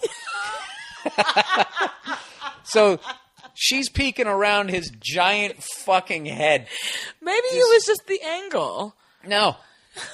No, she has those. She got the the crush I had on her. Did you have a crush on Meg God. Ryan? When I would Harry not met think Sally, that Meg Ryan is your type, but you have weird types. When you talk about girls you used to crush on when you were younger, I'm always surprised. What So do you Meg mean? Ryan, Mary Lou Retton. She had nice thighs. She was a little thicky. I remember my mom was just like, she's a little bigger. I was like, I like that. All those other gymnasts that were running around looked like little fucking poodles. Yeah, she had some meat on her bones. She did. She was real short, she too. had a nice smile. Mm-hmm. That little Dorothy Hamill haircut. She was very perky as well. She was. I had some ideas. About Mary Lou Retton. You want to hear my crushes when I was a America's kid? sweetheart. My crushes when I was a kid? Let's see here. First one I can remember was Kate Jackson when she was on the Rookies. Charlie's Angels? On the Rookies. Oh, okay. But she was on Charlie's Angels too, right? One of the great fucking theme songs. Okay. Of all time. Farrah Fawcett, of course. Of course. Who else? Oh, Valerie Bertinelli on One Day at a Time. I had a lot of hacky ones. She's beautiful. But she's beautiful. And she was the cute girl on TV. Then I crossed the street when I started watching Different Strokes, and I liked a young Janet Jackson when she... Crossed the street? Yeah, what do you call it? Crossed the tracks. It went into the young Janet Jackson? When she played, was it... Not Penny was Good Times. I didn't like her. She was a little fatty on that one. She was a baby, and she was not fat. She needed to do some laps. She needed to run up and down those project stairs. That's baby fat. Anyways, listen to me. That should have got a laugh, but you weren't listening. You didn't hear that? Oh, projects are from Good Times, but they lived in the projects. Lived in the projects, yes. Yeah. I hope wasn't funny. Yeah, it was. You weren't listening. You were too busy thinking about what you were going to say. And if you can do the radio thing, you have to listen to the other person. So how are you doing it? Huh? What do you mean, how am I doing it? I've heard everything you've said. When you were on that rant, trashing that woman, you think I didn't have jokes to add to it? I was like, she's just let her go. I was on a tear. That's fish on. Let her fucking wear herself out, and then I'll reel her back into the boat. That's what I did. So, no, when she played Charmaine. When she played Charmaine. Who else? Of course, Tanya Katane in the fucking White Snake video. Oh, that poor woman. Huh? Yeah. I liked Blair for a minute, but then I ended up liking Joe. The more Facts of Life? Yep, the one who was into riding the motorcycle. I was like brunettes. I was never like into the blondes. Joe was hotter than Blair. Are we having a slumber party right now? How the fuck did we start talking about this? I think Joe was hotter than Blair, even though it was presented the other way. She was sexier because she was the entire tough. Sex in the City on Laserdisc, and I have to tell you, I am beyond excited. Was Laserdisc good? I bet it was fucking phenomenal. Was that another one of those technologies? Wasn't it was out for like 2 years and then no one cared anymore? No one has Laserdiscs. Yeah, like guys like Steven Spielberg, people who already made it own that shit. He has all that stuff. Probably paid like $20,000 for it too when he got it, or he got it for free because. Of course, he got it for free. What movie was he doing? Hook. Hook was a big hit. All right, so here's the YouTube videos for the week. You'd love this one. This kid, you know those little pageant girls. You know that I'm going to Bayard. Yeah. So where's my nene? Yeah, there's somebody who actually got her talking about getting hairspray in her mouth, and they slowed it down so she sounds like a dude. Oh, yeah, I saw that. Fucking hilarious. These are all going to be up on the MM Podcast, by the way.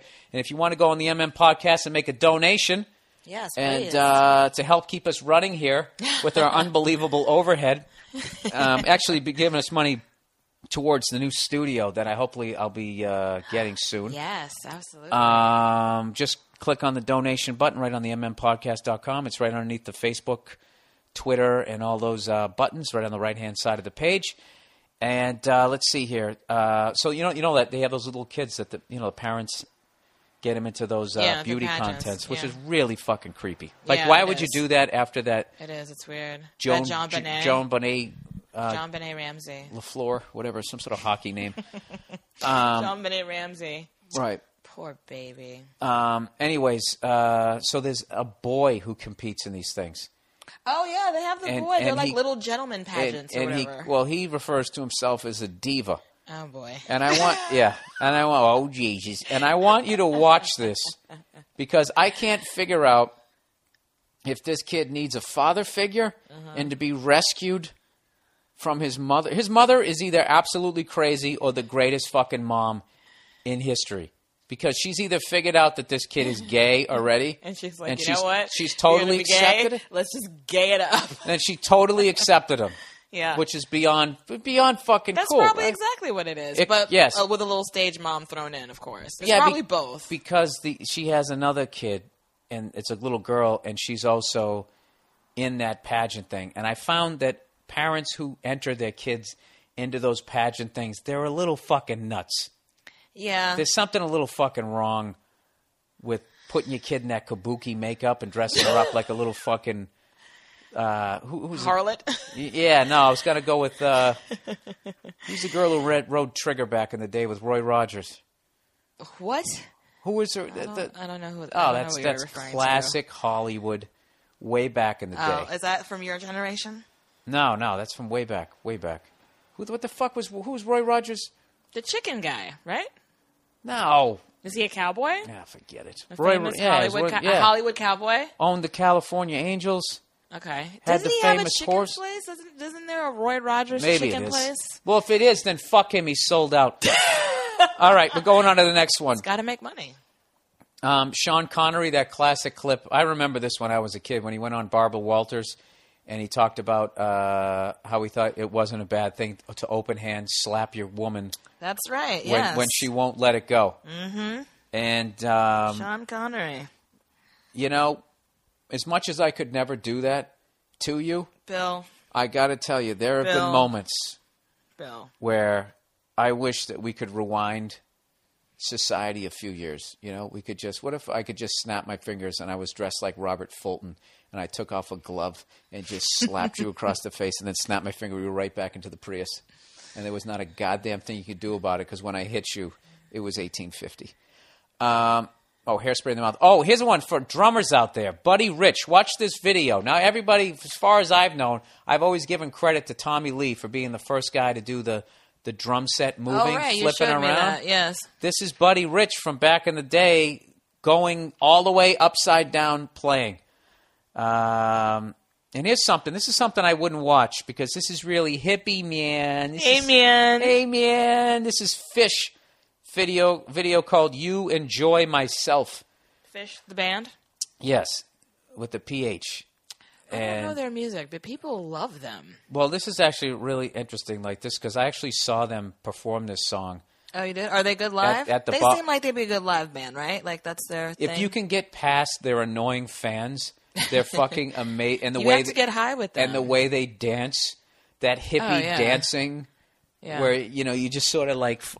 You got to get high with them. That's the thing. You get high. I really everyone dances in a circle together, and it's a big communal thing. No, it's cool. No, Anyways, so this it's called You Enjoy Myself. For those of you who are into like harder kind of music, if you're a musician, you'll definitely be able to appreciate this. I imagine most people won't be able to get through the 11 minutes of it, but I actually saw them perform this song live when they jump on the little fucking trampolines, and I was blown away by them as musicians. But I found their fans. I can't blame 100% on them because just for the record, the Spin Doctors were also playing. And this is like right at that. The Spin Doctors were cool for about 30, 35 minutes. They came to the Boston Garden. Oh, God, this is a fucking story. They came to the Boston Garden. Mm-hmm. And it was for the WBCN. I don't know what, but it was right when all the alternative music came in. So Fish headlined. It was the Spin Doctors, and I'm going to leave this open-ended. And if you guys want to hear this story, because I don't name names on this podcast, but if you'd like to hear this story, I would say ask Robert Kelly to tell the story. He has a podcast. Basically, a sketch group, for some reason, they decided it would be a good idea to perform during a concert? Yes. They had the main stage, and they had a small stage. Yeah. And on the main stage was a huge band, Fish, Spin Doctors, and whoever the fuck else was there. And then they would have like these little acoustic sets. And out of nowhere, they had this sketch group go on that Bobby Kelly may or may not know the rest of the story. But it was not the right environment.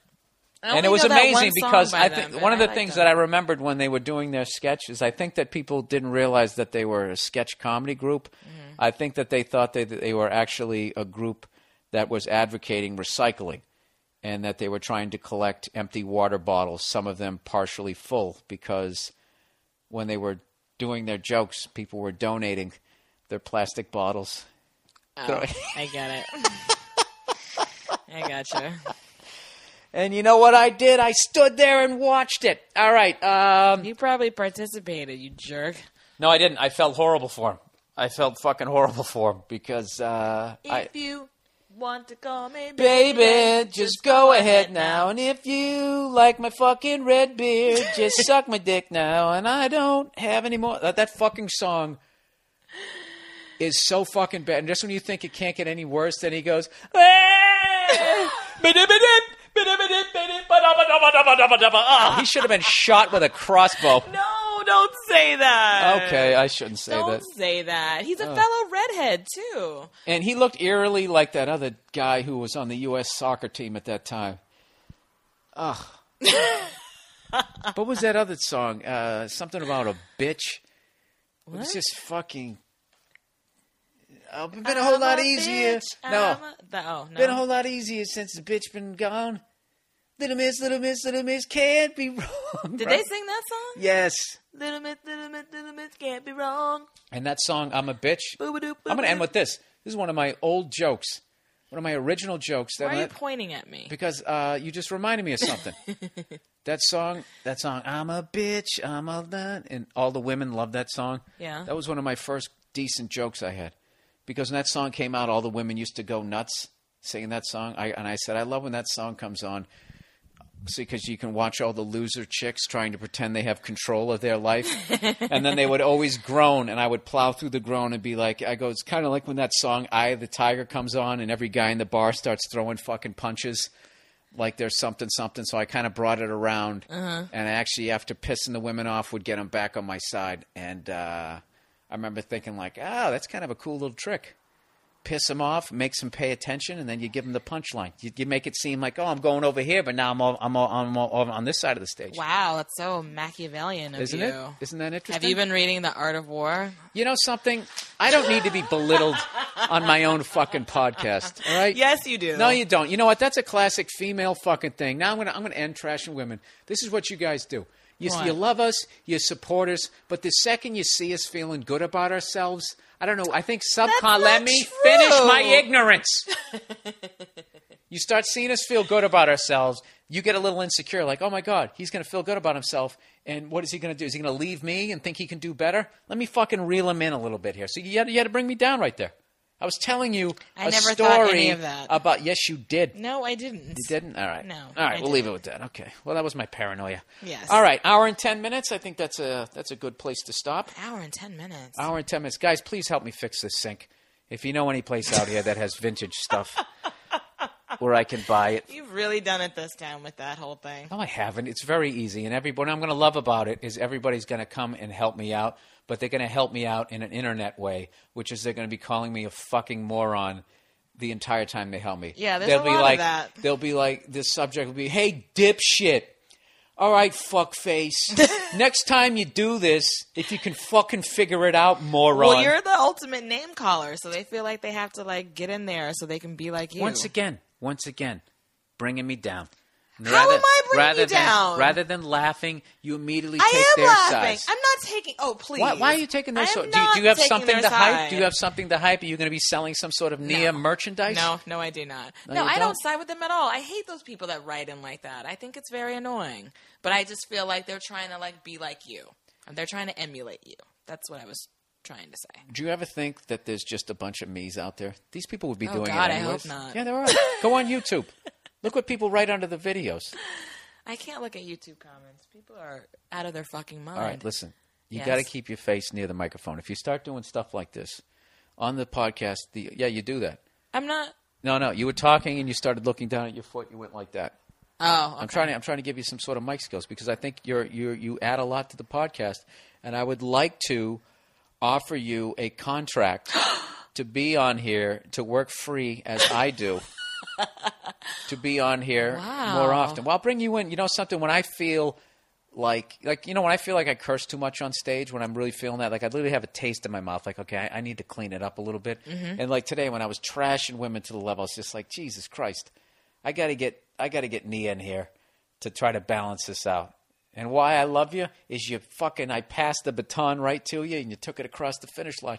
Thank you, sweetie. You fucking destroyed that lady. Yeah. All right, that's the podcast. That was sort of a feel-good ending. All right, go fuck yourselves. Don't make it nice. Go fuck yourselves. That's the podcast for this week.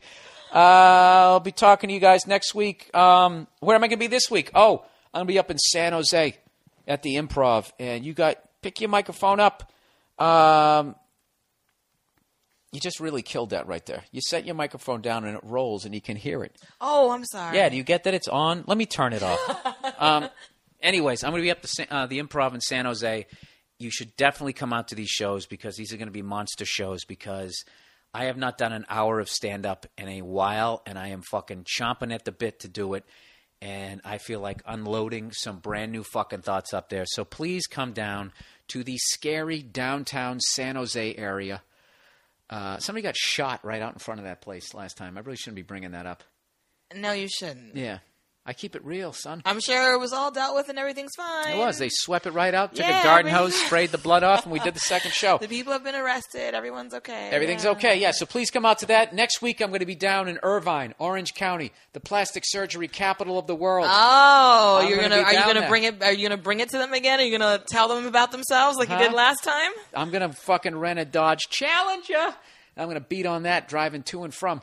And because the highways out here suck. And then after that, I'm at the Montreal Comedy Festival. Ho, ho, ho. Uh-huh. Oh, and that is it. Why aren't I going to that? Huh? Why aren't I going to that? I love Montreal. Well, there's... Can I come? Yeah, why don't you go on that Star Trek website? Get yourself a cheap ticket. All right. The one Captain Kirk talks about.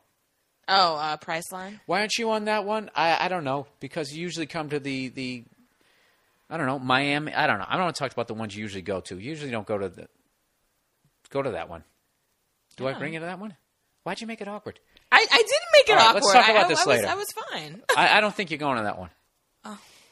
Yeah, no, you're not going to that one. Why? I love Montreal. Montreal. All right. Enough. All right, that's the podcast for this week. I'll talk to you guys next week. And like I said, if you're watching anything, I'd really like to get some audio clips on this thing. If you see something on TV that strikes you as funny, send them in, for God's sakes. All right, talk to you next week. I've been running, trying to get hung up in my mind.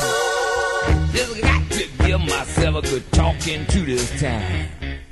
Just need a little brain salad surgery. Got to cue my insecurity. I've been in the wrong place, but it must have been the right time. I've been in the right place, but it must have been the wrong song. I've been in the right vein, but it seems like a wrong on. I've been in the right world, but it seems like a wrong.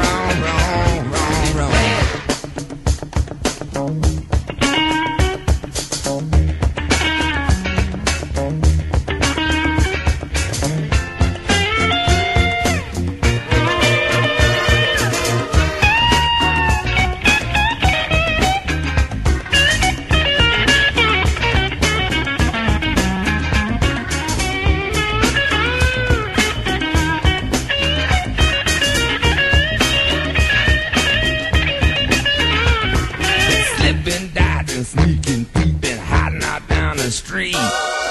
See my life shaking with every who I meet. Root-fried confusion is making itself clear. Wonder which way to go to get on out of here.